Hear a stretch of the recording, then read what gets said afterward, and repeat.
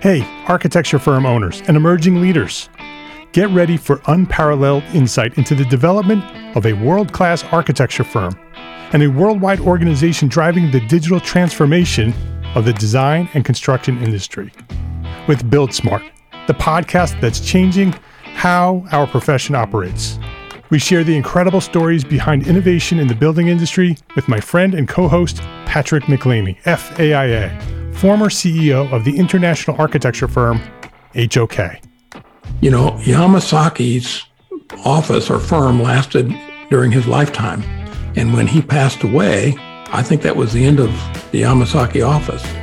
Helmut did not want that. He wanted a firm that would live out and grow beyond the founders.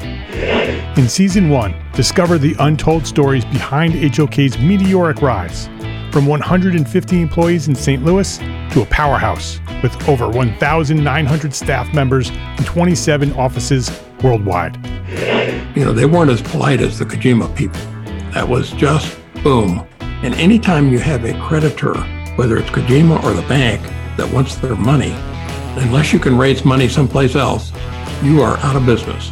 Bankrupt. And hold on tight for Season 2, where Patrick takes us on a new adventure as chairman of Building Smart International, shaping the future of digital transformation in the design, construction, and operation of built assets. Ian Howell, Ken Harold, and I, Ken was my technical representative from HOK. The three of us took a tour of Europe of 5 cities in 5 days. Very busy time. Simply follow the link in the show notes to subscribe to Build Smart now and uncover lessons that will transform you and your architecture firm.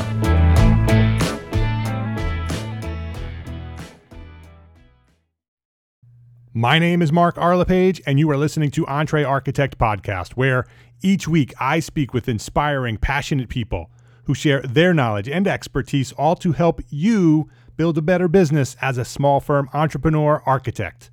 This is episode 375, Intentional Relationships Lead to Your Greatest Success, with Randy Wilburn of Encourage, Build, Grow.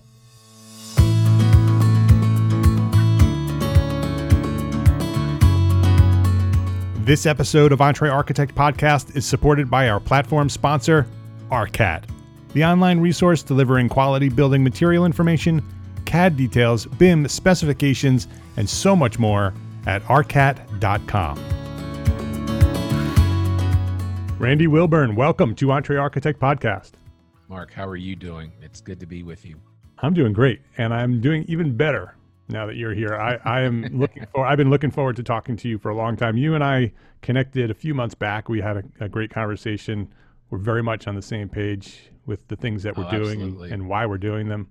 And so I'm really excited about having you on the show here and introducing you to our community. Before we do that, let me just introduce you. Speaker, teacher, podcaster, and encourager. Randy Wilburn runs Encourage, Build, Grow, an agency that helps design firms with leadership development, communication, including audio branding and personal development. Randy is the founder of 2 different podcasts. The Encourage, Build, Grow podcast helps design professionals like us become better leaders, better communicators, and ultimately better people. And the I Am Northwest Arkansas podcast covers the intersection of business, culture, and entrepreneurship and life in the Ozarks, where he resides. Randy has produced or hosted 600 plus podcast episodes. Well, he blows me out of the water. That's almost twice what I've done. And I've done a lot. And so that's a big number. Finally, he's trained over 5,000 design professionals in 2 decades serving this industry. Randy believes that what engineers and architects do for a living is one of the essential services to our civilization. I agree. Outside of our relationship with our fellow man and the natural environment, the built environment is the most important thing. And Randy, like I said, you and I are very much on the same page here, very much with the things that we're doing and why we're doing them. And so I'm really looking forward to this. But before we do that, I want to know your origin story. I want you to share where did you discover the passion for what you do, and who inspired you? What inspired you to become what you are today? Well, I first of all, thanks again for having me on. I really appreciate this. I would say the easiest way to describe the relationship between you and I is like we're kindred spirits. There's something about the things that drive you that there's some of the same things that drive me and a lot of other people that are of our age. Yeah. Yeah. And we were talking about that before we started recording about midlife and what that means and for so many people. But real quickly about myself, I got involved with the design industry back in '97 when I met a guy named Mark Zweig, and a lot of people familiar with your podcast obviously may or may not know of Mark Zweig. I always call him the design firm whisperer in terms of his knowledge and skill set in this arena. I mean, the guy has been. I personally witnessed his business acumen and advice and direction help several design firms grow into multi-million dollar operations. And I've always, he and I became very fast friends from the moment that I joined Zweig, White and Associates at the time back in '97. I quickly became an owner and stayed on until we got acquired. And then I left and went off and did my own thing. And I think, even before that, I'd always had an interest in just being around people that were creatives. And I do see design professionals as creatives, right? Even though there's a lot of technical calculation that goes into the work that engineers and architects do. But I think it's just important to understand the foundation of that. And in that is some creativity. But, I got, where I am now and where I was back then is a lot different. And I think a lot of it has to do with the fact that I just lately really discovered the thing that drove me and the thing that is my passion. And actually part of that is what we're doing right now, having this conversation in a podcast format. I grew up in a household with an individual that was a very, very strong journalist, broadcast journalist. My grandfather was the first Black newscaster for ABC News, the network, in 1962. Before him, there were none. So, and honestly, before my grandfather, you did not see a Black person on national TV reporting the news. So he got his big break in 1962 at the age of 54. His real big break came when he broke the Cuban Missile Crisis story that third weekend in October in 1962, when John F. Kennedy was trying to get Nikita Khrushchev to turn those boats back around that were on their way to Cuba. And honestly, I mean, I guess, we may never know this, but that at the time they said that was the closest that we've ever come to nuclear war. Right. And certainly it was a very monumental event. But my grandfather that weekend was on the air doing live shots, special bulletins. I want to say like 18 times, a total of like 36 times, including radio and TV. But it was just a different ball game back then, because you just had the three channels. You had ABC, NBC, and CBS. So nobody was getting their news from Fox or CNN or anything like that. So, when people broke in on the television back then in the early 60s, it was serious. And so that's kind of where, where he got his start. And for 10 years from that time, he was 54 when he started with ABC News in '62. He was 64 when he retired in 1972. And in between that time, he went on to cover the assassination of Malcolm X, the assassination of John F. Kennedy, assassination of Martin Luther King, covered Martin Luther King's funeral, did the first ever kind of like what we now know as like a Dateline or 2020. He did the first ever hour-long program on ABC News, and it was a story on the city of Atlanta, a city too busy to hate. And so he did a lot of firsts, and he was also a mentor to Sam Donaldson, to Ted Koppel, and to Peter Jennings. So, he had his hand in helping a lot of people really become outstanding journalists. And then he paved the way for African-American journalists, of course. So I grew up around that. What was his name, Randy? His name was Mal Goode, Goode. People can look him up on Wikipedia. My mother and some of her siblings are in the process of trying to complete a book on. There's just so. I mean, that would take up. I wouldn't have time on this, but we'd have to do a part 2 or part 3 to tell his story. And I'm partially working on that now in a book that I'm writing. I'm very curious about how he ended up in the position that he was in, because there's a lot of story before he became yeah, first black no, it's correspondent. it's totally crazy. It really is crazy. And again, at that time, in that day and age, a lot different than today, although you wouldn't know it. It was much more difficult for, for African Americans to make headway in any industry, let alone an industry that is dominated by individual, by being on TV, or, and doing all that. And so he was at an age where most people in journalism, broadcast journalism, at 54 thinking about retiring. They're either a little long in the tooth. I mean, nowadays they get rid of talking heads pretty quickly because it is a young person's game. But my grandfather at that time never let age get in the way of him doing what he thought he was called to do. And prior to him being at ABC, he and his sister had the first brother-sister radio show, African-American brother-sister radio show in the country. And then prior to that, he was a writer for the Pittsburgh Courier, which at the time, and I try to explain this to people, back in the 20s, 30s, and 40s, there were always, some cities had multiple newspapers. Some would have a morning and an afternoon edition. And then most cities that had a fairly large Black population had a Black newspaper. So you've got the Baltimore Sun, you've got the Chicago Defender, the Amsterdam News in New York City. You've got the Pittsburgh Courier. The Pittsburgh Courier was considered the cream of the crop when it came to Black newspapers. And there were several amazing writers at the Pittsburgh Courier, my grandfather being one of them. And there was another writer at the Pittsburgh Courier that covered Jackie Robinson on his rise into the major leagues.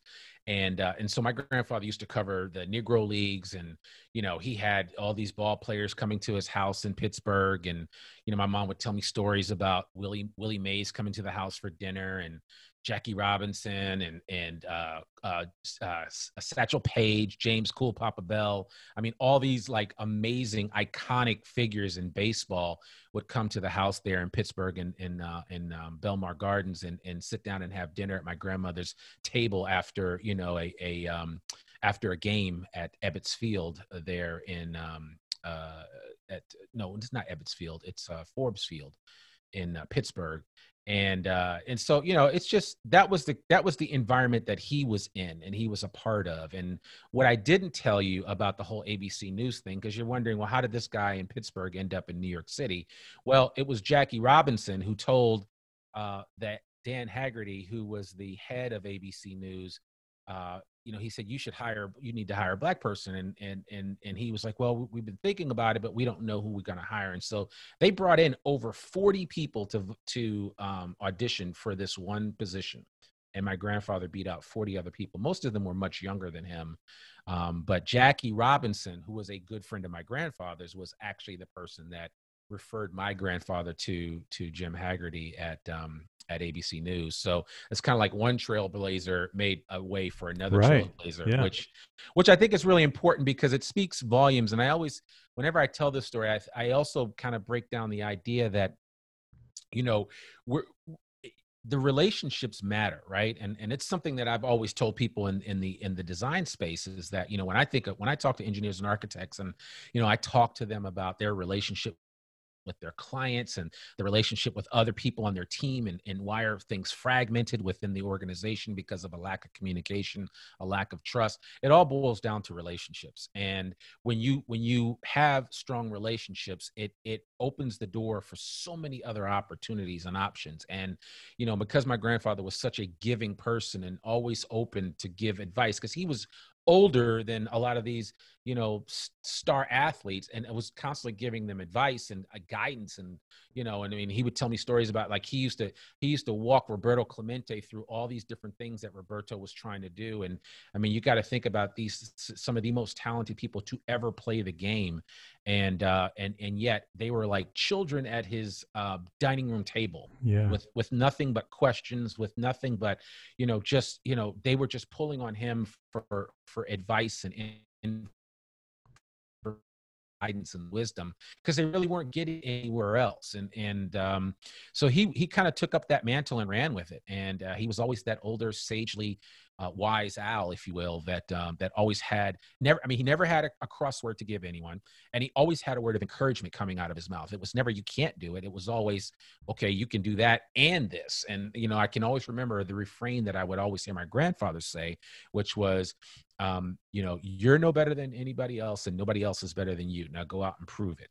And essentially that was his way of saying, "Hey, there's an even playing field here, and I don't care whether you're black or white or whatever, you've got the opportunity to make the most of it." And he lived that, and that was always something that has stayed with me since that time. But I have him to thank for a lot of for the reason why I'm at this place. I mean, at one time I thought I was going to follow in his footsteps. I did work at ABC News. I worked at Nightline. I broke a lot of stories with Nightline. I had a lot of experience with World News Tonight. So I cut my teeth in that industry. But Mark, the thing that I realized was that I wasn't, I don't know that I was cut out to, I wanted to have a family. I wanted to get married. And, the news cycle is crazy. I mean, it's even crazier now. I can only imagine what it'd be like. But in the mid 90s, before I joined Zweig Group, I gave up a tremendous opportunity that I had to go to New York to work for ABC News to move to Boston. And that's ultimately how I ended up at Zweig Group. But the long story short is that the news cycle, I remember the last big story I worked on, I was in the desk at ABC News in Washington, D.C. And that was when Princess Diana died. And that really, I remember working 3 days straight, and that was right at the time when they were calling me from New York saying, "Are you coming up here? We've got this position for you." I was going to cover the news out of New York City for all the O&Os, which are owned and operated by ABC networks. And those are all of the television stations around the country, the local TV stations that are actually owned by ABC corporate. And there were several of them all over, including the flagship station in New York City, WABC, which is Channel 7 there in New York City, for those that are familiar with the area. But the long and short of it was I decided not to. And it was that experience with Princess Diana, because I remember I literally worked for 3 days straight. And not that I didn't enjoy it, but I was like, man, if I do this, I might miss out on something else. And at the time, I know a lot of people say, well, why would you give that up? But I just did. And I have 3 beautiful boys and a wonderful wife of 20 years now to show for it. So I didn't miss out. And, but it wasn't until later that I realized what one of my real callings was. And that's kind of what we're doing now, is having this conversation via podcast and, doing this whole, kind of moving in this whole direction of voice and kind of sharing and telling my story and creating a forum and a platform for other people to share their stories, just like what you've done with your podcast. I think it's important. And, it's the fuel, honestly, that I believe keeps things moving forward, right? Because I know that people listen to your podcast, design firm leaders that listen to your podcast, that really it becomes foundation for them and helps them as they continue to grow, and informs them as they go out and come up with new ideas on things that they want to do. So I just think it's all interrelated, and I'm just thankful that I'm in this place now and I'm able to do that. And again, back to the whole relationship thing, as I've always told design firm professionals, is that, friends don't fire friends. And so you have to get to a place where you have a real relationship with your client. And that's why I think it's the relationship thing is so important. You cannot be superficial in that area. You cannot be transactional. A transactional mindset in the design industry will kill you. And that's one of the reasons why design firms don't hold up their value the way that they should, the way that, say, lawyers do and other service industries. And it's the same. We have this conversation every year whenever I go to Zweig's conferences and I talk to design firm professionals, that are always underselling themselves or, never, or just giving away everything, which I get it. But at the same time, you still have to put, food on the table. You've got, you have to take care of all of your people. And I think that there's so much upside and opportunity for design firm professionals and design firm leaders and firm owners that they have to just change their mindset and thinking when it comes to when it comes to how they operate their business, and more importantly, how they go out and develop relationships. Every top person on down needs to be strong in development, and it just it is just the only thing that you can do. I mean, if you don't do that, you miss out on so many other opportunities. And I look at the design firm leaders that are huge in the whole relationship space and relationship area, and they're the ones that are actually succeeding right now. As a matter of fact, they're eating a lot of their peers' lunch, because some people are just, purely tactical or technical, but they don't have the other side of it, which I believe is that high touch, that ability to really build relationships, to build credibility from that perspective, to be empathetic to the plight of their client and empathetic to the plight of the people that are working under them, right? Because you can't be a successful design firm without having successful people. It's not one great leader and then everybody else is just kind of by the wayside. Everybody's got to be all in, and you can't, to a man or a woman on your team, they can't be all in unless they can catch a whiff of the vision. And as a leader, if you don't share that vision with them and really kind of bring them along with you, then, you miss out on a tremendous opportunity to grow your organization. And I know I just moved into a couple of different areas there, but the whole relationship piece is huge. And I think it's the one thing that I don't see firms, it's a lot of that soft stuff that we don't look at as the end all be all for how we should run our firms. And so we don't focus on it. It's one of the reasons why design firms don't spend as much money as they should on professional and personal development within their organizations. It's an afterthought. It really is. I think Mark said at one time, it's like 0.5% of the gross revenues of a design firm are spent on professional and personal development. I think it's absolutely ludicrous. Because you need to be in a place where you create an opportunity to really build leaders. And you can't build leaders without personally and professionally developing these folks on a regular basis and not leaving them to their own devices to do that. And that's the difference. And every firm that I've worked with in this space over the last 2 decades that has been hyper successful, really successful, has taken it upon themselves to really make sure that they are developing themselves, developing everyone on their team, both personally and professionally. And it's only become even more so critical nowadays than it was even in the late 90s when I first got in this space. We will return to our conversation after this quick break to say thank you to our platform sponsor, Arcat. As more businesses and tenants demand green design in their buildings, LEED certification is more important than ever. And while Arcat is known for being red, with their big red A, they can help you go green. Arcat provides thousands of LEED reports from building product manufacturers on how their products can help you make the green choice that's right for your project. Head over to arcat.com and find the information you need for LEED. arcat.com. That's ARCAT.com. Please visit Arcat today and thank them for supporting you, the EntreArchitect community. When you say relationship, do you mean friendship or do you just mean interpersonal communication?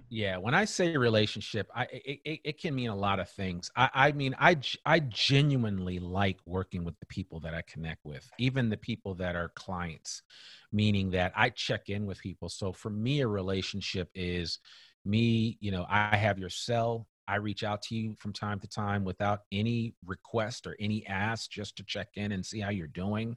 And it's not just on Christmas or New Year's or Thanksgiving, but it's more of a, hey, let's have a conversation. How are you doing? And I know them enough to the point where I can talk to them about their family. I can ask them questions about how everyone is doing. When issues come up, you know somebody when they're notifying you about, different life happenings in their family and things of that nature. Right. Or by the way, I'm moving and all this other stuff. So that's what I mean by relationships. So it's more amorphous than just any one specific thing. I just think that relationships are everything. And every book that I've read, when I look at really hyper successful or really highly successful people, a lot of them are successful because of the relationships that they have been able to forge.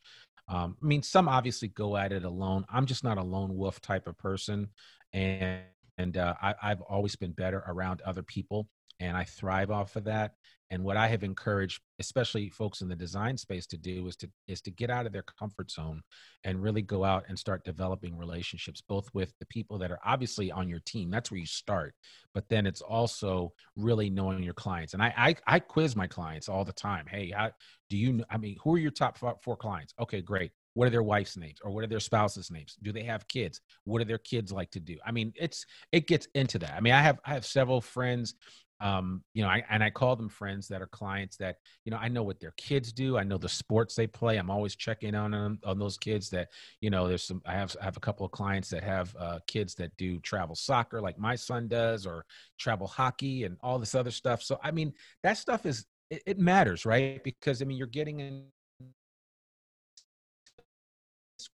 you have more than just a conversation about work, and then what happens is that you really build a relationship with these folks that will span the test of time. Because I still have friends that I made when I first joined SWI Group back in the 90s, and I was recruiting for Carter and Burgess, which at the time they're not part of Jacobs, but they were they were a growing civil design firm out of Fort Worth, Texas, that a man named Jerry Allen just he blew them up over the time that I started working with them. They went from 600 people to about almost 3,000 before they were subsumed by Jacobs, several years ago after Jerry died. But during his helm, and while I worked there, I built a lot of strong relationships that I still have to this day. Matter of fact, one of the hiring managers that I worked with in the 90s just called me out of the blue. We talk like once or twice a year, and I check in on how he and his family are doing, but just called me out of the blue to check on me, see how things are doing. And he had some questions he needed some help with. And that to me is priceless. And I think that's why we do things. And so I would much rather do things with a smaller subset of clients on a purely relationship basis than make it just transactional. Because I think we're selling more than widgets here. And how do we do that? When I spoke with Gene Cohn of KPF, Cohn Peterson Fox, he said he built KPF on relationships. He said the same thing you said. That's how they built KPF to this day, and they teach it within the firm. It's part of their culture. Yeah. So how the people who are listening are hearing you saying, okay, I need to build a relation, which is why I asked, what's the difference between a friendship and a relationship? Yeah. Because when I was a young architect, I resisted becoming friends with my clients because I was afraid that I would get too close with them. Right? But as I got older, I realized that's a huge opportunity to become friends with your clients, because not only will they bring in additional work, but they'll refer you and they'll help you and they'll grow and they'll be a little bit more lenient if things go wrong, right? There's so many advantages to that. How do you do it without doing it superficially or unauthentically? Yeah, and that's a really good question. I think firm leaders need to encourage that. Well, first of all, firm leaders need to model it. And part of modeling it is just saying to them, there are multiple different ways. I follow a guy named Jordan Harbinger. He's actually a friend of mine, and he's a fellow podcaster. And he does this whole thing on connection and building relationships. So he teaches this whole model of just, reaching out to people, 5 people a day. You just connect with them via text to see how they're doing. You keep it really short. You stay connected with them, because you never want to, when it's raining, you need a raincoat, but you want to be, even before it rains, you want to prepare that, there's going to come a time when it will rain and that things won't be as great, or won't be sunny the way that it might be right now. And so you always have to be preparing for the future and priming that pump, as I like to say, and building those relationships. So I think it's important for you to kind of be intentional, is the best way that I can describe it, where, I follow his method, but I also it was something I was doing anyway. He just put more structure to it, where it was like, okay, I'm going to reach out to these 5 people. And it's simply just, hey, just checking in to see how you're doing. How's life? Obviously during the pandemic, I've reached out to so many people, and it's actually allowed me to reconnect with some folks that I had kind of just, it's life happens, right? And whether you have a new child or, you're working on multiple projects that kind of take you out of the normal swing of things, you can always reconnect with folks. And especially if it's not about something, it's just checking in. People like to be checked in on. I know I like getting those text messages from time to time from people. It's like, hey, you were on my mind. I was just thinking about you. Hope all is well. Hope the family's good. We need to catch up soon. And that's important, And again, it's not because it's a quid pro quo, right? I do it for you, so you do it back to me. It's one of those things where you just kind of, you're just doing it, and over time, as you build that momentum, you'll find that it becomes easier and more natural for you to just reach out and connect with folks just to see how they're doing. So I would say that design firm leaders, design firm owners would want to encourage that type of engagement with their younger people and model it for them and show them what it means to do that and how you do it within your organization, right? So you take your project managers, your APMs, and your senior project managers, and you want to encourage that on their project management teams. It's one of the reasons why we always see a lot of problems within project teams, is because the lead of the project is so hyper focused on the work that about who's actually doing the work. And it's like, well, you got to get back to, I mean, you can't do it by yourself, project manager. So you've got to have other people. And if you're not checking in on them to see if they're okay, then you miss out. So you use that as kind of like a litmus test to start practicing that. Then what you do, especially what I'm always telling design firm leaders, is to allow even your youngest people to have some type of rapport or connection with the client, because that's how they start to build that up. So you teach it to them, you show them, you model it and how you do it. And then you encourage them that, hey, there's a peer just like you on the other side of this coin that works for the client. And we want you to keep in touch with the client. We want you to keep in touch with that peer that may be one or two people removed from the head guy or head gal that's running that organization and what they're doing. And it creates for an opportunity. And especially when you have those kickoff meetings and you get to go meet with the client, that you want to bring some of your people so that you can do that. And then they can get in there and start to meet folks and build connections. Because it's always something to get that young designer guy or gal in there to see the client, because invariably one day that client will either retire or move on and somebody else will take their place. And if you already have a relationship with them, it's much easier transition for you to continue to maintain that relationship from one organization to another.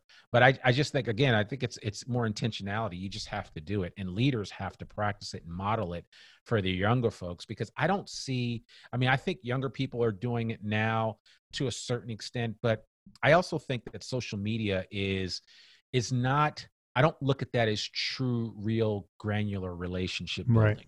It's just not. And I watched that. So I don't know if you saw Social Dilemma on Netflix. Not yet. Everybody keeps referring. Man, that was highly disturbing. But it also proves the point that we need to get back to the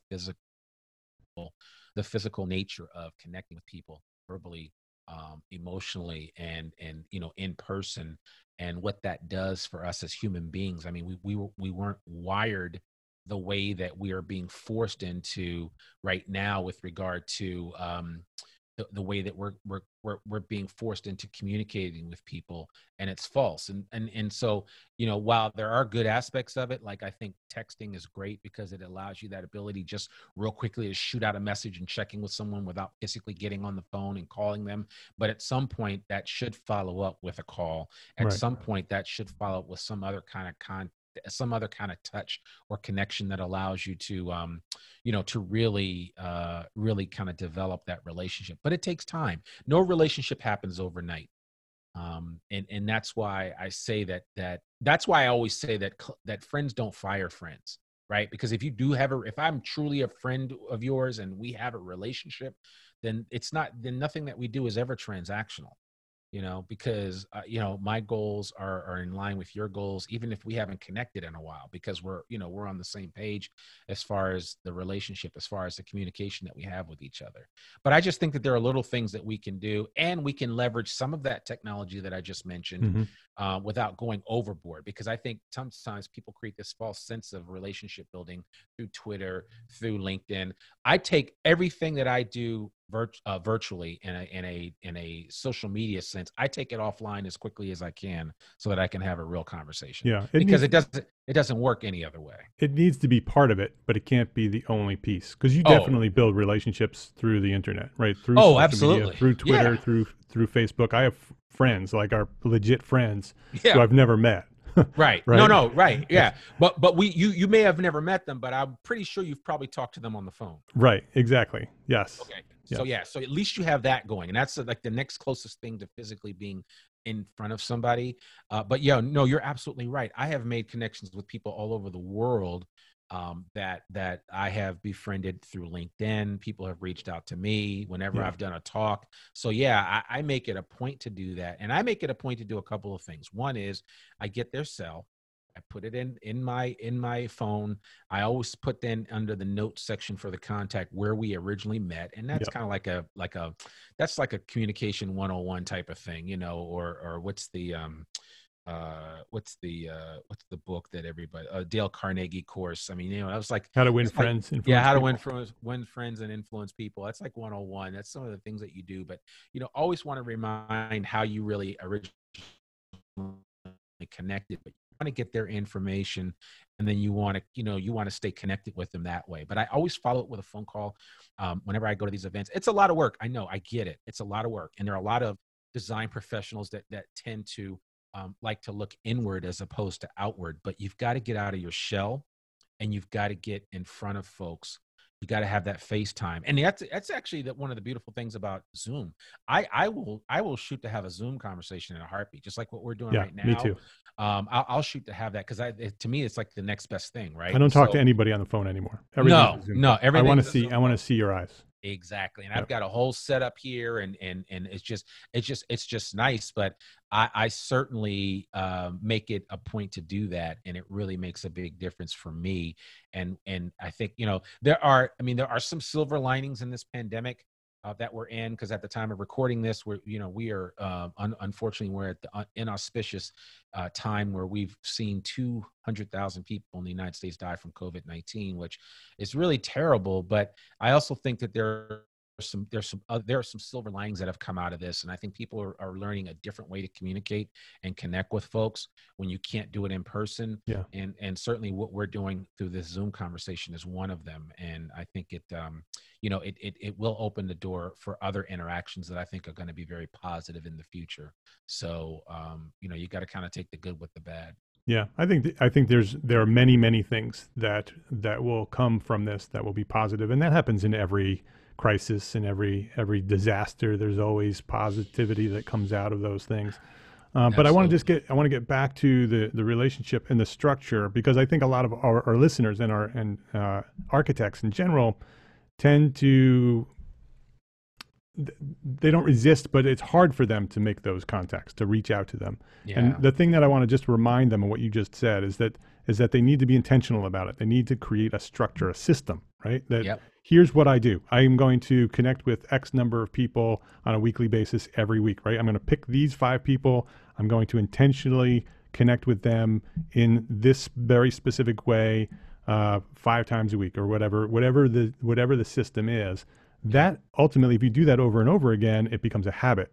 And once it becomes a habit, then it becomes internalized, and it then becomes who you are. And then you become that person who reaches out to people and connects with people and starts to build these relationships. So it's not false or inauthentic upfront. It's just structured. It's a Mm-hmm. way for you to start developing yourself as a communicator. And then as you do it, in your brain, those synapses will start connecting, and the neurons will start firing, and you'll start building habits, and those habits will become who you are, legitimately, Second for nature. real. Yeah. Second nature. And as I like to say, the great Navy SEAL Jocko Willink always talks about how important discipline is. If you can be disciplined in that area, Jocko says discipline equals freedom. Yeah. It's one of the reasons why he gets up so early, at an ungodly hour of the morning. And I get up early too. I don't get up as early as he does, but he basically says that, before by 8 or 9 a.m. I've done so much. And he said that discipline of getting up first thing in the morning provides a level of freedom for me that most people just don't have. And in the same way, if you are disciplined in this area of just going out and connecting with people, and again, it's not going to be everybody. I get it. I'm all over the country. I know a lot of people. I've got thousands of people I'm connected with on LinkedIn. I'm not suggesting that every person listening to this, especially design professionals, that you got to go out and create all those relationships. But I mean, even the small ones, you're only going to have a small group of people that you're connected with anyway. It's I forget what the window is, but it's like 150 people.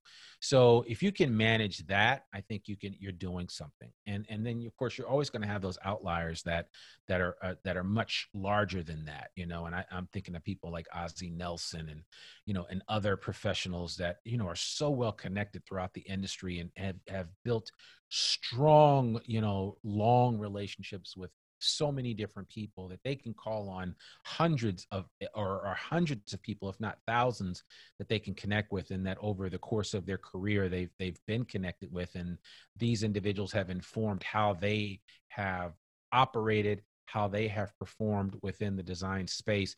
You know, everybody's not going to be able to do that, but you still can connect with, you know, that, you know, a core group of people and build upon that and add a few. And earlier, that habit to create that muscle starts to, you know, the tissue start breaking and it gets bigger and bigger and bigger. And before you know it, you look back and you're like, man, I only had a few people that I was connected with. Now I've just got to, you know, and I'm going to date myself now. I've got a Rolodex full of people. So, you know, I mean, it makes a huge difference. I know some young people listening to this like, what's a Rolodex? But look it up. But yeah, you know what I'm talking about. So, Google it. Yeah, look it up. Absolutely. Yeah. So Randy, I think that this thing that we're talking about with relationships and building relationships with people now in the time of COVID, now as the economy starts to shrink from effects from the lockdown, now more than ever, right? Now more than ever, this is an important thing that we need to do. It is just one tool in your toolbox, right? In order to continue to grow, but it's an important one. Yeah, it literally is just one tool. It's never going to help you be a better designer. It will help you be a better person. And to me, I like working around people that I like legitimately. And you guys, everybody listening to this knows what it's like to go into a meeting with a client that you can't stand to be around. And they treat you as if you're an order taker and you're just doing their bidding to get this project done. And, you know, they wouldn't stay with you any longer than the end of this project. You understand that, you know what that's like. But then there's also those opportunities or chances where you work with somebody, you work alongside somebody where it's almost like, man, we're like one big family. Yes, we are the designer, we're providing the service, and that's our client. But, you know, there's something about it that when we work together, everything just gels and comes together. I mean, why can't we have more of a work environment like that than one that's more adversarial? It should never be that way, especially for a profession where creativity is at the heart of everything that we do. And the more relationships you build like that, those relationships lead to other relationships that are similar. Yeah. Listen, I get calls from people that don't know me from Adam, but know somebody that knows me like Adam. And they're like, oh, you know, I talked to so-and-so and they told me I should call you because they said you could help me out, or, you know, and so that goes without saying. And I would encourage people to become more involved from that perspective, because that will definitely help you to, you know, to kind of, you know, build whatever you're doing, whatever you're trying to build, you can build it that way. And, you know, word of mouth, making those connections with people and building it over time. You just never know who's talking about you. And it's funny now. I mean, I'm at a place now where, you know, and I was telling you earlier, I'm in the process of preparing for a TED Talk. And I didn't want to ask to be on TED. I mean, some people that are on TED, you know, they really push to get on TED and to do a TED Talk. And I always said, I'm going to just have people come to me. And sure enough, it ultimately did happen. And it was simply several people referred us to you and said, you would be great to do a TED Talk. And so I'm doing one for TEDx Fayetteville here in Arkansas. And, you know, I mean, it's just like with anything. I mean, if you set the standard for who you are, you have to know and be really strong and resolute in yourself know your skill set, know what you're capable of, what you're good at, and especially in those areas that you're not good at, you got to work on those, because these are things that I've done. Like I always tell design professionals, and I do a lot of speaking for ACEC and AIA, where I've helped them kind of develop their ability to communicate and to know who your audience is, so that you don't have to be hamstrung by the fact that I didn't take any public speaking classes, or I didn't go to um, Toastmasters or anything like that. And I always tell design professionals, you can become a great speaker. It just takes time. And what you see now in front of you, as far as I'm concerned, as far as me, that didn't happen overnight. That took Right. time. I mean, I put that took years. Now there may be some things about what I do and how I do it, and the fact that I have no fear of getting in front of an audience. That's something that I got a long time ago. But for most people, that actually public speaking is, they fear it more than death. So it's one of those things where people say, well, I could never do that. And I'm like, yeah, you can. It's really not as hard as you think it is. You just have to, like, slowly build and methodically develop the talent and that skill set. And before you know it, all of that great stuff that about the design profession, about your particular area of expertise, the world is waiting to hear about it. And the minute that you get more comfortable sharing your story, talking about what you do, the work that you do that matters so much to you, and just your ideas around design, right? I pull stuff out of architects and engineers, and they share it. And I'm like, man, you need to be sharing that to a wider audience. And they're like, yeah, but I'm afraid to, Yeah. and I'm like, well, we got to get you past that, because I think and I talk to a lot of young architects, and I mean, some of these young kids that are coming out of school, some of these Gen Z architects that are just coming out, are absolutely flat out brilliant, but they're hamstrung because they're missing out in other areas that just don't get developed in school. They don't get developed in the architectural program, and in the engineering program, for that matter. And that's why, like I said, relationships are so important. That's why communication is so important. Kind of understanding why you're doing the things that you're doing in the first place, not just because your dad or your mom was an architect, but because, you felt a calling to this industry. You felt a calling to design things that make people turn around and take a second look. And that in and of itself is, I mean, that's worth the price of admission right there. And that's why I tell design professionals, especially architects and engineers, you have to be excited about what you're doing, and to be continually iterating everything that you're doing, so that you're growing and you're learning more, and taking on more responsibility. And that really is what opens the door within your profession to just be the best version of yourself, and not just kind of sit there waiting for things to happen to you, because they will. But if you take the bull by the horns and go after it, I mean, it will really make a difference for you in your career. It'll make a difference in how satisfied you are with with the work that you're doing.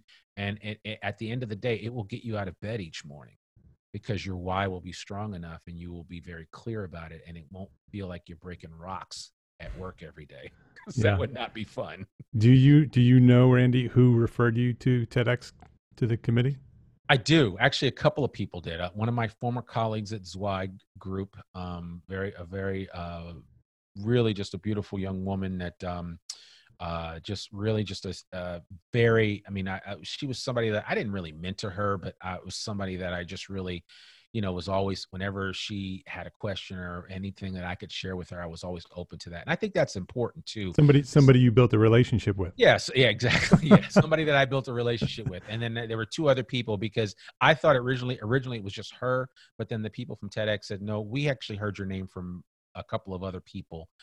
And they didn't get into who the other people was. And I didn't really press it. It didn't matter. But the first person that was like, I was like, oh, Yeah. okay, this is cool. Yeah. So, but the others yes, were and- probably people you also built relationships with, which is exactly my point. Is that yes. you waited for TEDx to come invite you, but the work that you've been doing while you've been waiting Mhm. has been building relationships with people who ultimately came back around and referred you to the Yeah. committee. And that's just one little tiny example of how that works.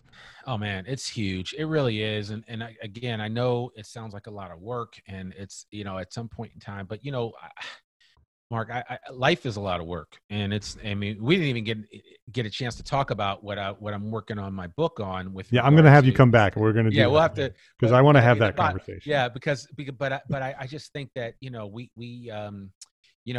got to leave your mark, and I think that the way that you leave your mark, it can stand the test of time. And I say that because I look at, like, I even look at just the impact that Mark Zweig has had on me. We've been friends for 23 years now, and I remember his daughters when they were 8 and 10, and now Christy is 31.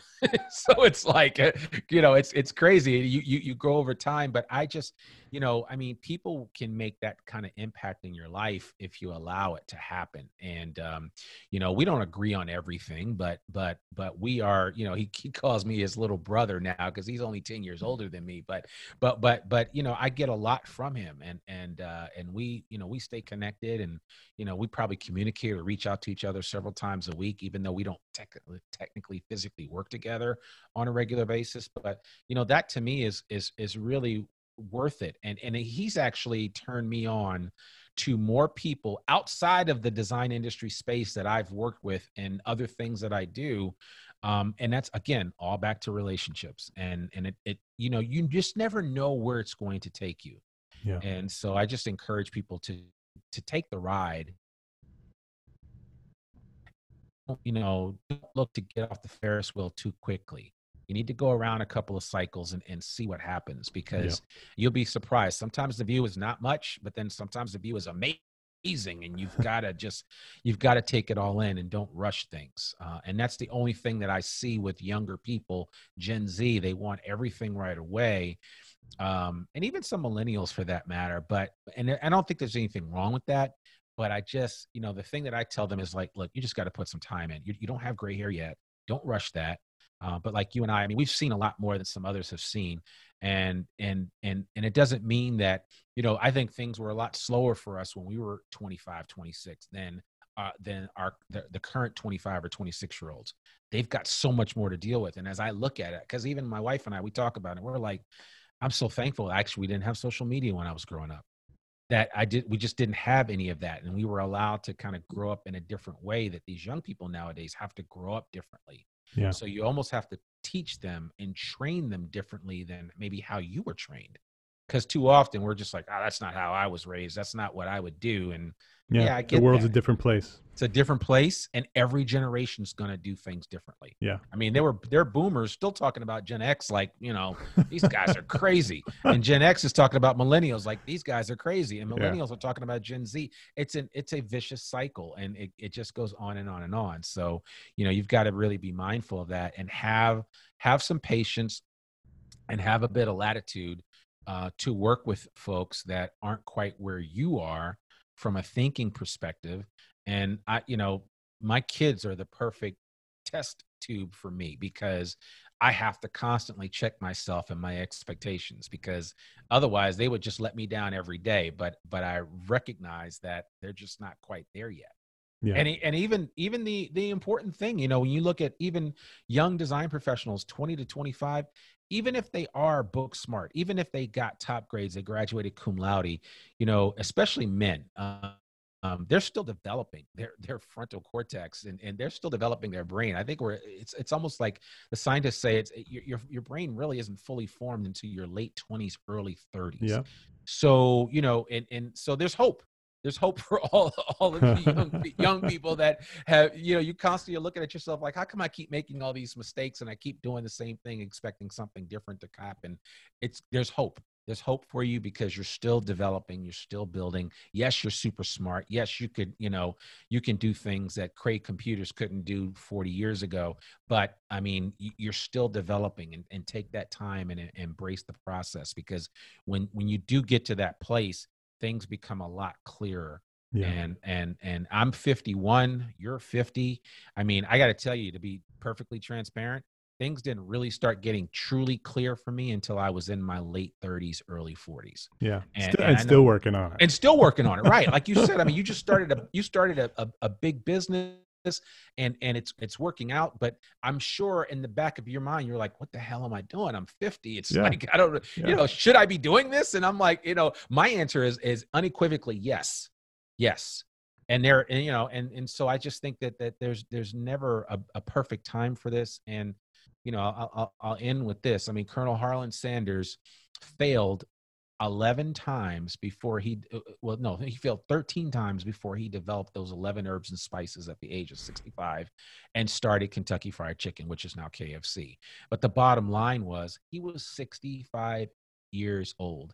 He had so many failures. When he originally had that restaurant, thought it was going to blow up, and then all of a sudden they moved the highway. And I mean, it was one thing after another. And you look at his story, you're like, man, that dude should have just given up, but he never gave up. He never gave up, and then he rode that thing with that white suit until the day he died. And I mean, that was it. But I mean, he was 65 years of age. He didn't hit his stride until then. Yeah. And that's I think that's the beauty of life. If you don't give up, you will hit your stride. You just have to keep priming that pump on a daily basis. Yeah. I want to definitely have you come back, Randy, and have that conversation because, I am in my second phase, right? And everything that people will remember me for has yet to come. And there we go. It's exciting to think about it that way. That everything up to this point has been a preparation for the rest of my life. Yeah. And I definitely want to have that conversation with you. Before we wrap up here today, what's one thing that a small firm architect can do today, right now, to build a better business for tomorrow?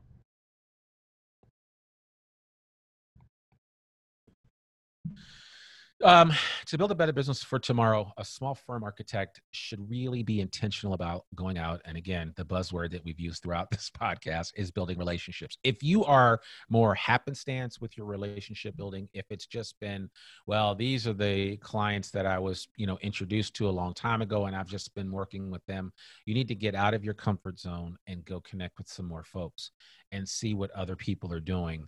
And granted, right now is a time when you can't physically go out the way that we used to, but I am connecting with people on a daily basis that I've never physically met with, but I'm connecting with them virtually, just like what we discussed earlier. So I would encourage just small firm owners and small design professionals to, really be intentional about building some of those relationships. And I will, I'll send you the link to the relationship building tool that it's a free course that Jordan Harbinger offers, and he just walks you through it. It's a couple of videos and tells you what to do, and even gives you the simple phrasing and script to use in your text messages that as you send them out. And over time you can develop it and modify it so that it fits you in your style of communication.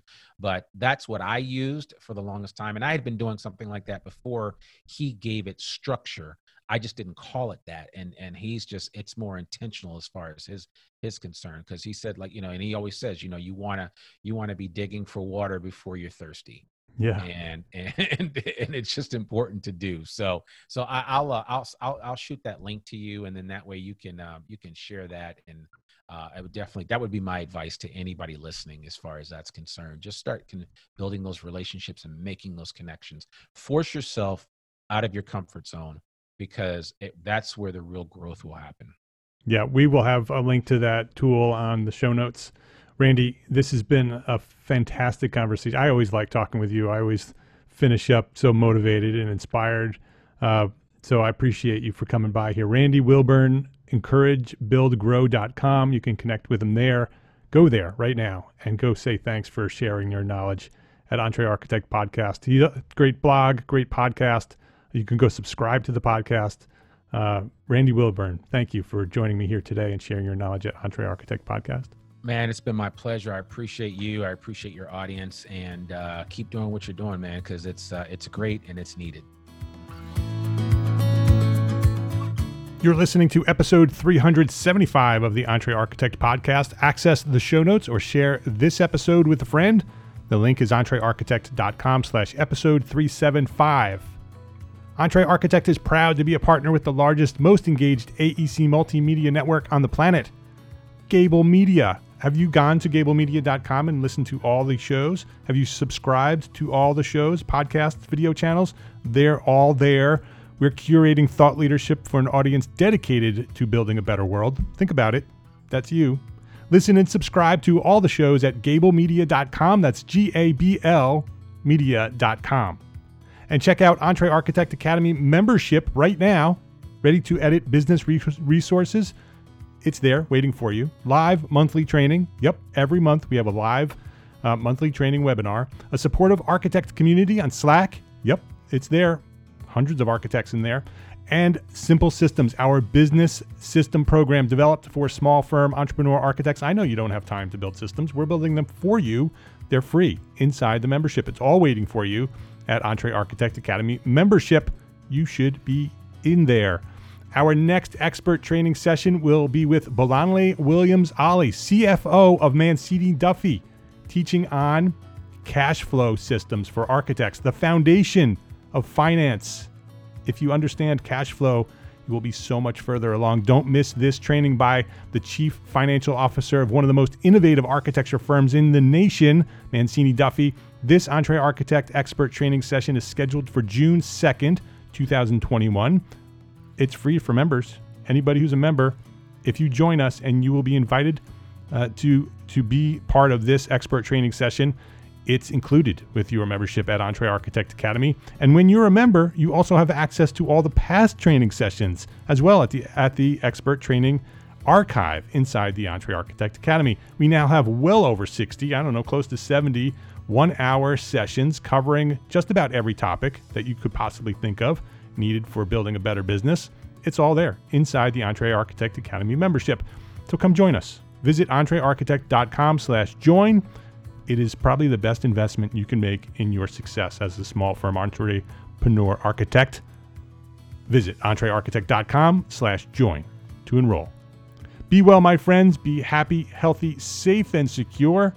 Thanks for listening. Love, learn, and share what you know. Have a great week.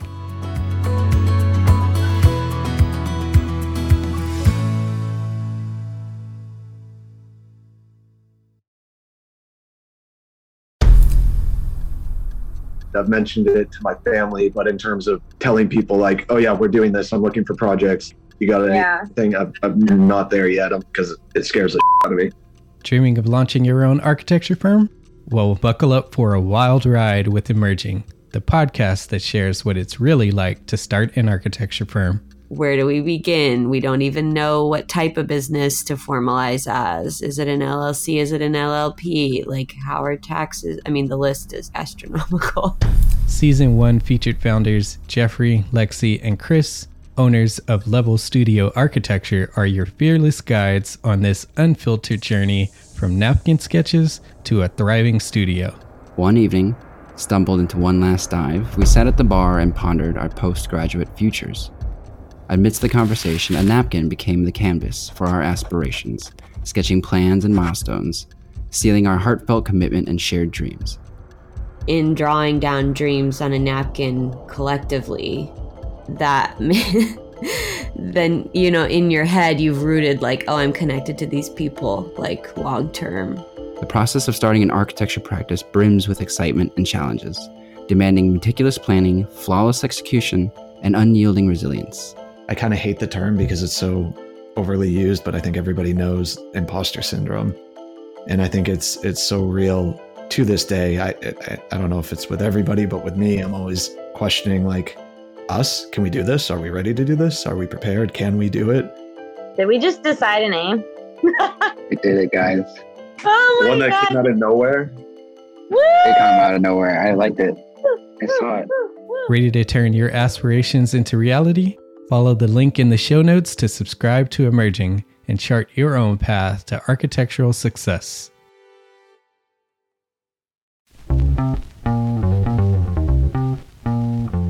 Calling all small firm architects. It's time to tap into your full potential with EntreArchitect's Context and Clarity, where inspiration meets innovation. Hey, it's Mark R. LePage, founder of EntreArchitect, and I'm inviting you to join my two favorite co-hosts, Jeff Eccles and Katie Kangas, as they bring together authors, experts, and thought leaders for electric conversations with entrepreneur architects around the globe. It's not just a podcast, it's a community where dreams meet action. There's a simple equation there. And what that did, just doing that basic calculation, was it allowed me to compare what I had actually saved in my retirement accounts to what I thought a possible projected annual spend might be. Artists are temperamental, so beautiful design is going to be a priority. When the job is done, we're going to actually need to live in the house, not live with the person who designed it. And so for me, the artistic skill, the architectural skill is most important. And so I would say that would be 60% of it, if not more. Gain insights to build a successful practice. Subscribe, engage, and let's redefine your future together. Join the Context and Clarity community, where every conversation adds to your blueprint for success.